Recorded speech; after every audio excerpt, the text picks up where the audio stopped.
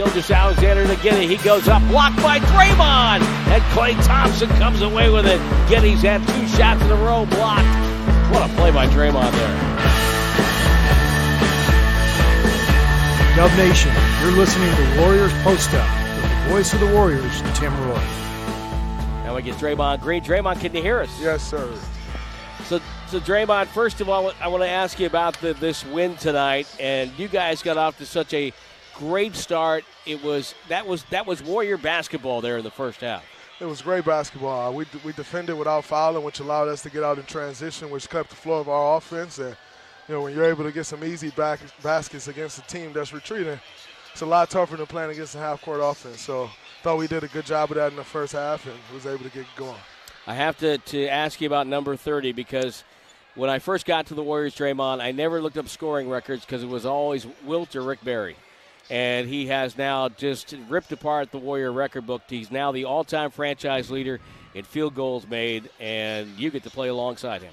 It's incredible. One of the greatest players we've ever seen. We all talk about him being the greatest shooter and all of those things, but the reality is it's one of the greatest players we've ever seen. His impact on the game of basketball as a whole, it just speaks volumes.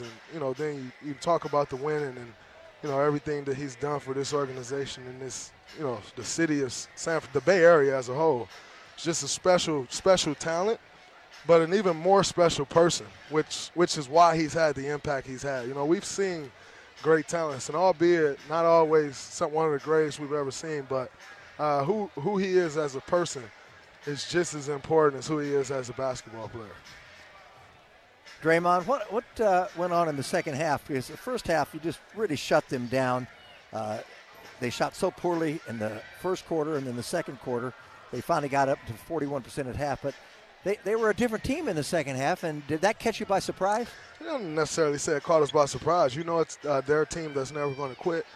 They were able to knock some threes down there in the second half, and, it kind of messed up our shell a bit. So I think we just needed to do a better job at the point of attack, which we did as that fourth quarter went on. But, overall, I think we put a pretty good game together. Yeah, well, especially you moved the ball so well. It was almost like when you had 15 hoops, you had 15 assists. And you've been doing that the last 2 games, by the way. You had 40 assists against Toronto, the home win. And tonight, another 37. That's 77 in the last 2 games. And you had 12 tonight. So the ball moving like that, it makes it very difficult for someone to stop this team. It does. What we know is we have a bunch of playmakers and we have a bunch of different guys that can score the basketball. So when we get the ball moving, it's kind of pick your poison, and it's tough to guard. That's when we get stagnant and the ball just stay still, stay on one side of the floor, that we run into trouble. But anytime we can get the ball moving from side to side, which was one of the keys tonight, tough team to guard. All right, well, Draymond tonight, as Jim mentioned, you had 12 assists with the 9 boards, 7 points. Steph with 38, Klay had 28. It was a good team win. Dress warm because this wind chill road trip continues. Brutal. Appreciate it, fellas. Thank you, Draymond.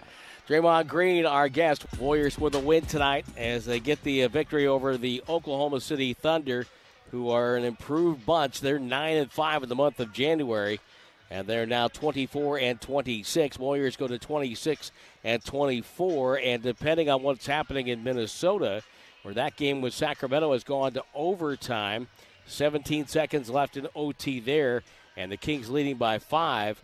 The Warriors might be able to move up a little bit in the standings. For Golden State, just a fabulous first half. They had 38 points out of the gate, outscoring the Thunder 38-20. They led by 20 in the first half, led by 21 a couple of times in the second. They almost lost the lead, got down to a 2-point game on a couple of different occasions, and they come away with an 8-point win. So that's I think a good win in this regard. Obviously, you didn't want to see the lead go away. Right. But with the way Oklahoma City's been playing, Jim, this was, a nice win. This team's been playing great. The Warriors thwarted their comeback and hung on and pulled out a nice road win. They're back-to-back road wins for the first time all year, and they've won the 3 of the last 4 on the road. I like the way they came out to start the game. That was the key. I said they've got a young team here. You don't want to give them any kind of vision that, they're going to upset the Warriors tonight and give them a shot in that first quarter, and they actually took it right to them, and they end up leading by 18 at the end of that quarter, and they had 38 points in that first quarter. So I thought that control of the game set the tone for them. And, second quarter wasn't quite as good, but still they were up by 15 at the end of that and shooting the ball over 50%. They ended up tonight at 51.1%. And I'll give Oklahoma City credit. Their second half was day and night. It was night and day better than that was in that first half. And they outscored the Warriors 72-65 in the second. They scored 72 second half points. They didn't quit. They shot the ball extremely well. And they did, for most of the second half, they defended the cutters the Warriors had much better than they did in the first half. They took away all the inside points that the Warriors were getting and all the cutters and the easy baskets. And the Warriors had a defensive lapse there in that third quarter, and OKC took advantage of it. And the hope became confidence. They played right down to the wire with a lot of confidence. The Warriors made some shots late in that fourth quarter to seal it up for them, but it wasn't easy. And I got to give. I'll say one thing about this. Shai Gilgeous-Alexander ends up with 31 points, Tim. But you look at those numbers, and they're really skewed. They're really misleading because he missed his first 8 shots of the night. Right. And he ended up 10 of 24. He's not a three-point shooter per se, but he knows how to get to the line. He was 10 for 10 from the line. But I think he needs to get more assists. He got 7 assists tonight, but he handles the ball so much. He could easily average double digits in assists. I just think he goes one-on-one a little too much and everybody else stands around. And again, I go back to what I said. Will they be able to put that back in the bottle when, they make their progression, which they're already making? Yes. Okay. And they get all the more younger players. And, and Chet Holmgren arrives, and now you got Holmgren and Giddey, and you've got all these other parts. You've got to have a sense of a team there. And then, yes, he can go get you a bucket when you need it, but on the other hand, you got to keep the other guys involved. Yeah, and I think with his maturity, I think he'll learn that. And with good coaching, he's only 24 years of age. Which, again, So, comes into the night averaging just under 31, 30.9, fifth in the league. And I have to say, if you're a young player like that and you look up and you say, I'm one of the top 5 scorers in the NBA right now, it's difficult to change your game a little bit. And not that you get greedy, but you get hungry, which isn't bad at times. But this team, they need to move the ball. They've got enough players that are young players, and they can start playing together and make a formidable team in a very short time. And he did have 7 assists tonight. Yeah, and he made a beautiful pass off the dribble. The best one of the night. Inside. Yeah, that was spectacular. And I just think that maybe your point of his age is probably the best point because the last couple of years he hasn't had a lot of weapons around him. No. Now he's starting to get them, and they got a bright future. I used to say that kids would go into their prime when they were 27 in the league, 27 to 30. But now I'm not sure. I'm not sure if some guys' prime might start at 24 and some guys' prime might start at 30. Well, what I'm surprised at, they came into into the game tonight, and they just don't turn the ball over that much. And tonight, now more turnovers, but for the youth of this team, they're well coached. Yeah, they are well coached. That guy, Coach Daigneault, is really highly regarded and really knows his stuff. Let's end your part of this on this. You played against Wilt Chamberlain. Of course. You knew the kind of scorer that he was. And so tell me your perspective on Stephen Curry now becoming the all-time leader in field goals made for the Warriors franchise.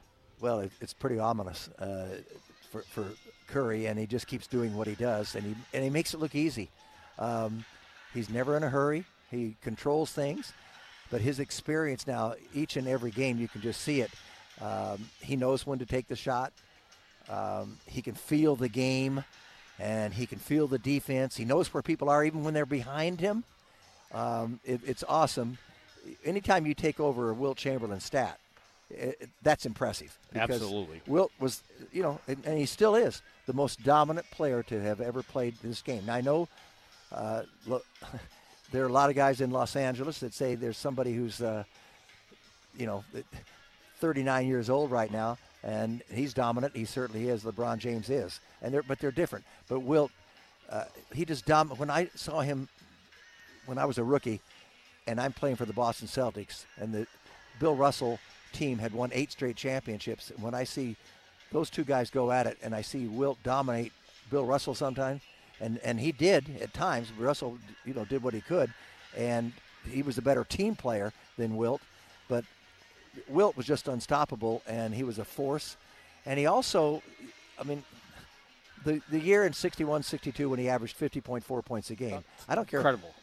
That was those are the years when they had good centers in the league. Yeah, there was like, and he's playing Bill Russell 18 times. Yes. 18 times Yes. he had to face off against Russell. Absolutely. Not 4, not 2. Yeah. 18. Yeah. So to me, yeah, and that's and the fact that he, Well, he played more minutes than really the season allowed because he played every minute of every overtime. And later when he became a Laker, he'd still average 25 or something, but he wasn't so interested in that. He did whatever he wanted to do. So one year he said, I'm going to lead the league in assists. Right. And he did. Yep. He led the league in assists from the center spot. And that was the year they went to the finals and beat the Warriors. And he didn't do it like Draymond Green, bringing the ball down the floor. He did it once they threw it inside like that. Right. And he kicked the ball out. Jerry West knocks down shots. Elgin Bader knocks down shots and led the league in assists that year.